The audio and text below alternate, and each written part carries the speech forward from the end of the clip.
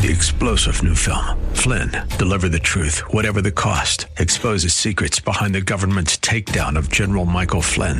Flynn knew what the intel world had been up to. He ordered the first audit of the use of contractors. This set off alarm bells. He told the truth. He was the most dangerous person for Donald Trump to hire. They had to get rid of Flynn.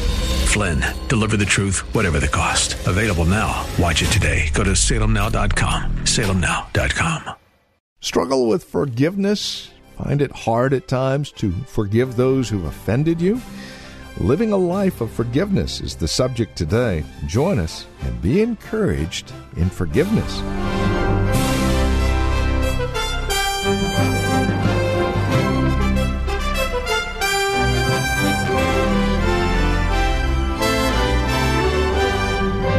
And this is Abounding Grace with Pastor Gary Wagner from Reformed Heritage Church in San Jose. Hi there. Welcome to our time together today. Join us here in Luke chapter 17 as we continue our journey through Luke. We find ourselves looking at the first 19 verses of chapter 17 and what the Lord has to say about forgiveness and how we live a life of forgiveness. If you struggle in this area, stick around. Today's program is designed for you. With this edition of Abounding Grace, here's Pastor Gary Wagner. Over the past 2 Sundays, we've looked at the parable of the shrewd manager and the parable of the rich man and Lazarus. And we saw that the concern of these 2 parables was to describe to us the nature of the life in the kingdom of God, how Christ's disciples are to live and behave on this earth. And now the sayings and pronouncements and the miracle we have here in the 17th chapter of Luke are concerned with the same thing. When you read them on the surface, they may appear as if they are simply a loose and unrelated compilation of the sayings of Jesus. But that is not the way Luke does things. There is actually unity here. He links things together on purpose. And this series of pronouncements and parables and miracle in chapter 17, verses 1 through 19, are stories that Luke has linked together to teach us that life in the kingdom of Jesus is a life of forgiveness. Life in the kingdom of Jesus is a life of forgiveness. It is a life of being forgiven, and it is a life of forgiving. The true disciples of Christ, citizens of Christ's kingdom, are a forgiven people. And as a result, they are a thankful people who are then a forgiving people. In other words, in the kingdom of Christ, within the Christian community, in the home and in the church, there should be, if we are healthy believers, a lot of forgiveness going on every day. That should be the mark of our daily lives in our homes and in our churches. Forgiveness. Always looking for ways to seek forgiveness and looking for ways to grant forgiveness. Now, since we're going to be talking about forgiveness today, I believe I need to make some clarifications because there is a lot of misunderstanding about forgiveness of sins out there. So first of all, forgiveness is free to the receiver, but it costs the giver. Forgiveness is surely not an easy thing to give. It's easy to receive most of the time. It is free to the receiver. It is costly to the giver. Now, how do I know that? Well, we all know that because of what it cost God to forgive us. It cost Him His Son. And what did it cost Jesus to forgive us? It cost Him His life. So understand, if we are going to be a forgiving people, it is going to cost us something. We're going to have to swallow our injury. We're going to have to swallow hurt feelings. We're going to have to swallow that which first comes to the surface when someone hurts us, and that is the desire for revenge. All of these things must be swallowed, because forgiveness, though it is free to the receiver, is costly to the giver. Second, forgiveness always involves two parties, the offended and the offender. The one who is sinned against, who needs to grant the forgiveness, and the one who has sinned against the other person, the one who needs to ask for the forgiveness. Because we as sinners broke God's law, we must seek forgiveness from the one against whom we have sinned, and that is God Himself. Since God is the one against whom we have sinned, we don't go to some priest or some counselor or some preacher to get our sins forgiven. We go to the one against whom we have sinned, because that one, the great offended God, became man and bore in Himself the cost of our forgiveness by taking on Himself the punishment that our sins deserved. So what is it that implies to us?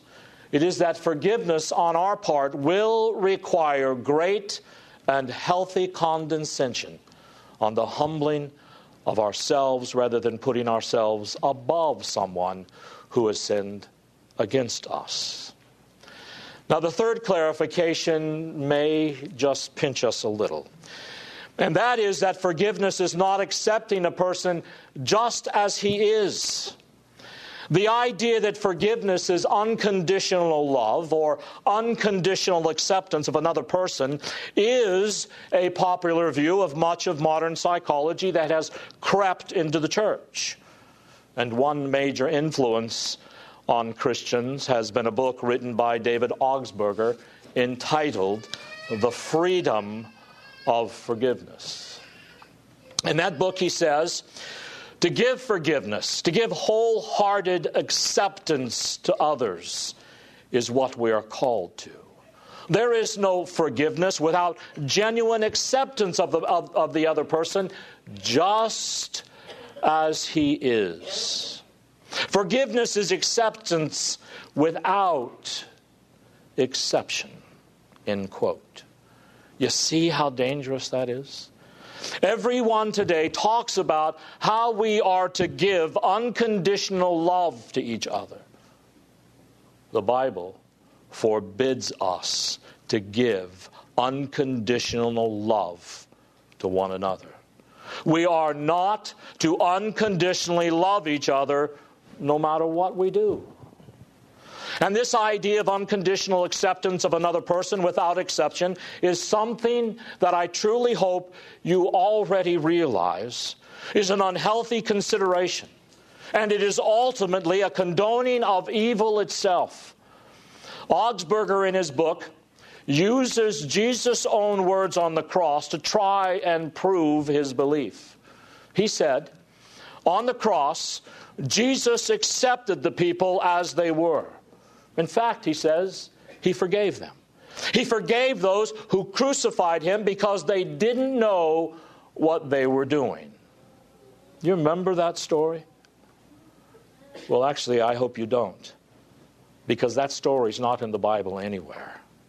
It is not in the Bible anywhere that Jesus forgave anyone while he was on the cross. Remember, throughout his life, he could say, like he did to the paralytic that was let down before him in the house where the roof was taken off, I forgive you of your sins. But he didn't say that on the cross. He prayed to God to forgive the sins of those around him. He didn't forgive them on the spot. He had in mind what he was about to accomplish by his death on the cross and his burial and resurrection. And he says, Lord, forgive these people. It's a prayer. He's not forgiving anyone. He is asking God to forgive them. And when did God answer that prayer? He answered it on the day of Pentecost when 3,000 people were saved, when Peter said, you with wicked hands have crucified him. And these people were so pierced to the heart that at least some of them for whom Christ prayed were converted, even though they participated in his death. And that was only after they were convicted of their sins and repented of those sins. Remember Stephen? The first martyr prayed, "Lord, lay not this sin to their charge." And when did God answer Stephen's prayer? It was at the conversion of the Apostle Paul, who was actually holding the coats of those who stoned Stephen, after he was convicted of his sins. So you see, forgiveness is not accepting a person just as he is. Biblical forgiveness is not unconditional. We must not forget there is a necessity for atonement for sin and of confession of sin and of repentance. All of that is necessary in order for forgiveness to take place. There must be the shed blood of Christ. There must be on the part of the sinner a confession of his sins and repentance and faith in Christ as his Lord and Savior before forgiveness takes place. There is no basis whatsoever for defining forgiveness, as some do today, as unconditional positive concern and unconditional love. Now, I'm going to quote quite a bit from Jay Adams today, because I don't believe anyone says it any better than he does. And I want to recommend to you 3 books that he's written that you should all have. The first is Competent to Counsel. The second is the Christian Counselor's Manual. And the third is More Than Redemption.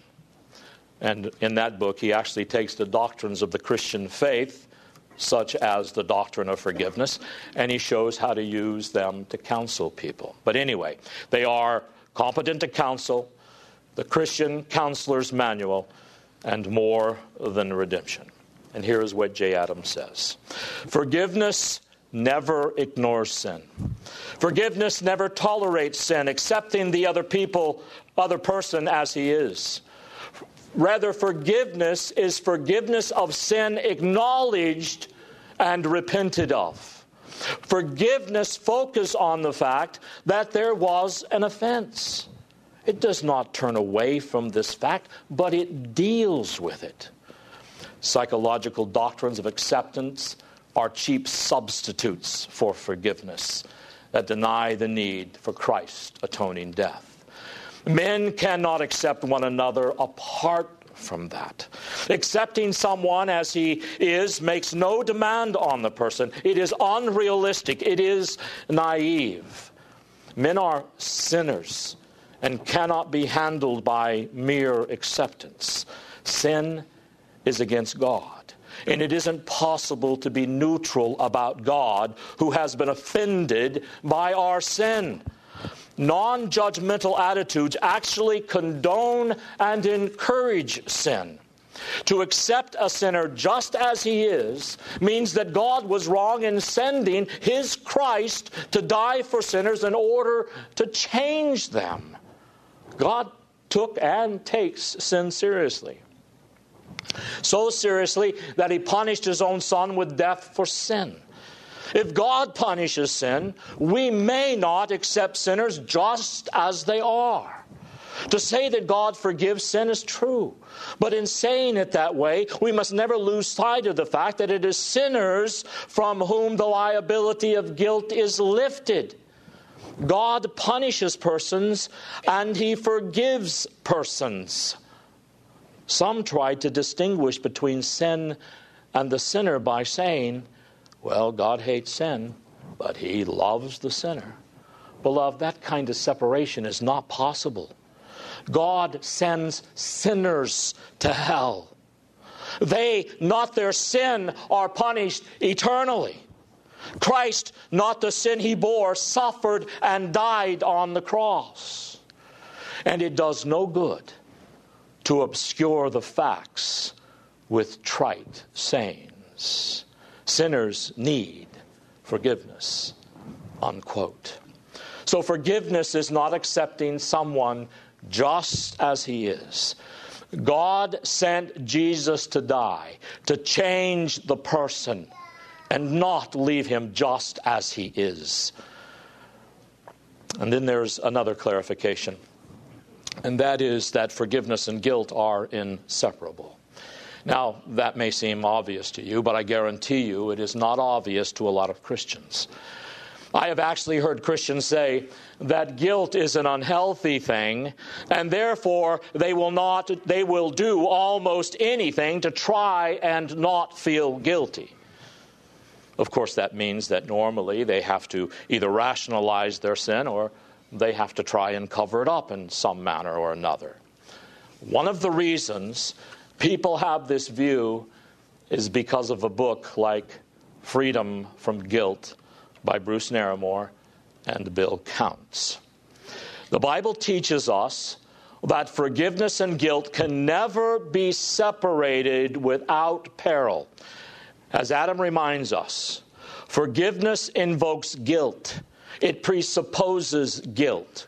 Guilt is culpability for wrong done to God and to man. And all the words of the Bible for forgiveness in Hebrew and Greek have to do with lifting the burden of guilt, with canceling the debt charged to our account, with removing what was held against us. And yet writers like Narramore and Counts try to lead us into freedom from guilt. And they claim they are being biblical.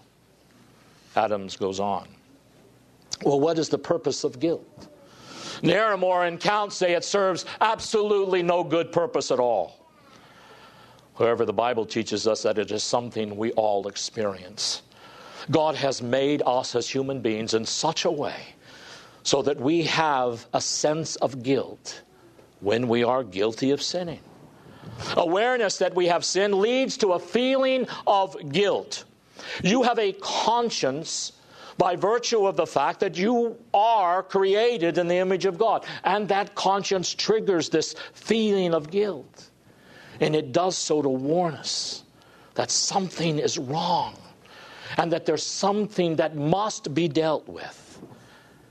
We feel guilty when we sin because we are guilty when we sin against Almighty God. What do we learn about David and God in Psalm 51? Do we learn that when David committed adultery with Bathsheba and had her husband killed in battle so that he could have her as his wife, that after all that, God came and smiled non-judgmentally on David and said, David, bless your heart. I accept you just as you are. You are my child. Don't worry about a thing. Is that what Psalm 51 tells us? No, as a matter of fact, Psalm 51 is a very emotional psalm about David's tears and about David's intense grief over the fact that he had sinned against Almighty God. God was not non-judgmental toward David. God chastened his conscience and led him to repentance and to change by making him feel guilty. And God drove him to himself. So you see, from the beginning to the end, the Bible stresses the need for sinning Christians to become aware of and feel sorry about and repent of their sins. James sums up this biblical position as simply and clearly as any biblical author. And there are very, very few preachers today who even address this. In James 4:9 and 10, it says about how we are to handle guilt. Be distressed and sorrow and cry. Let your laughter be turned to sorrow and your gladness to dejection.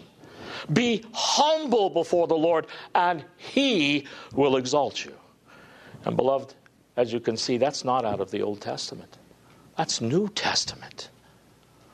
Now, there's one last clarification that we need to make before we get to Jesus' words in Luke 17. And this may even pinch just a little bit more. And that is that forgiveness is not apologizing.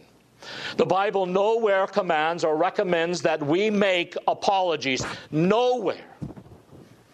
Does it ever say, when you sin against someone, you should apologize? Beloved, it says no such thing. And you might be sitting there asking, well, what's wrong with making apologies? Well, let's see what Jay Adams has to say. An apology is an inadequate, humanistic substitute for the real thing. To say I'm sorry is a human dodge for doing what God has commanded. And since it is man's substitute for God's requirement for forgiveness, it has caused a great number of problems in the church. By replacing the biblical requirement for dealing with separation between people, it has allowed separation in the church to continue unchecked. So you see, this thing of apology is a cheap substitution for what God requires of us. And what does God require of us? To forgive each other. Adam continues. Confession is always linked with seeking forgiveness. This is what all the great prayers of confession do in Scripture. Apologizing breaks that link. As long as Christians continue to say to those whom they have wronged, I'm sorry, or words to that effect, instead of, I have sinned against you, will you forgive me? As long as they receive that natural response, oh, that's okay, or something similar, the real solutions to the many difficulties that could have been reached through forgiveness will continue to be bypassed. The church will labor under the burden of resentments and bitterness on the part of its members. An apology is wrong, not only because it is man's inadequate substitute for God's revealed method of righting sour in personal relationships, but apologies elicit an inadequate response. When one asks, will you forgive me, to use a football phrase, he has punted the ball. The ball has changed hands, and a response is now required from the one addressed. The ownership of responsibility has shifted from the one who did the wrong to the one who was wronged.